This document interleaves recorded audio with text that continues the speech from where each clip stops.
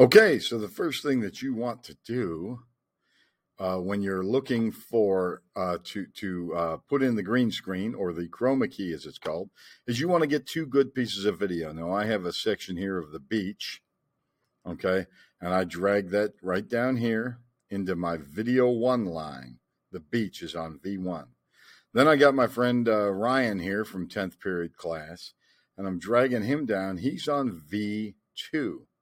Okay, he's video 2. So you need this. If you're going to chroma key, you need two key things. You need someone standing against a green background, and then you need some sort of either video or graphic that we're going to put behind them, okay? And I'm going to show you how to put that behind them. Now, they need to be arranged in this order: the graphic on video line 1 and the person with the green screen on video line 2, okay? Then I come up here I go over to my effects. I come here to effects, and I type in, come on, give it to me, come on. I type in chroma key, okay?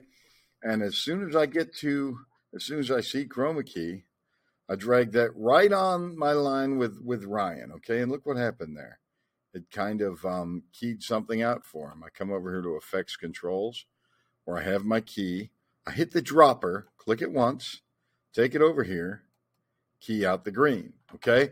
So now anything green is going to show what my background is. And watch this, hit similarity, bring it on home, okay? This is how I check the key.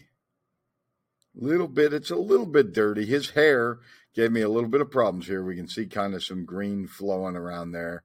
We can look and fix that with a blend.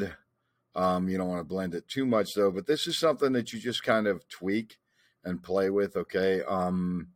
You just got to keep trying some things. I might try some smoothing with it. I'll come back over here, check my mask. That with what we've got, and with how this went, this is probably as good as this key's going to get.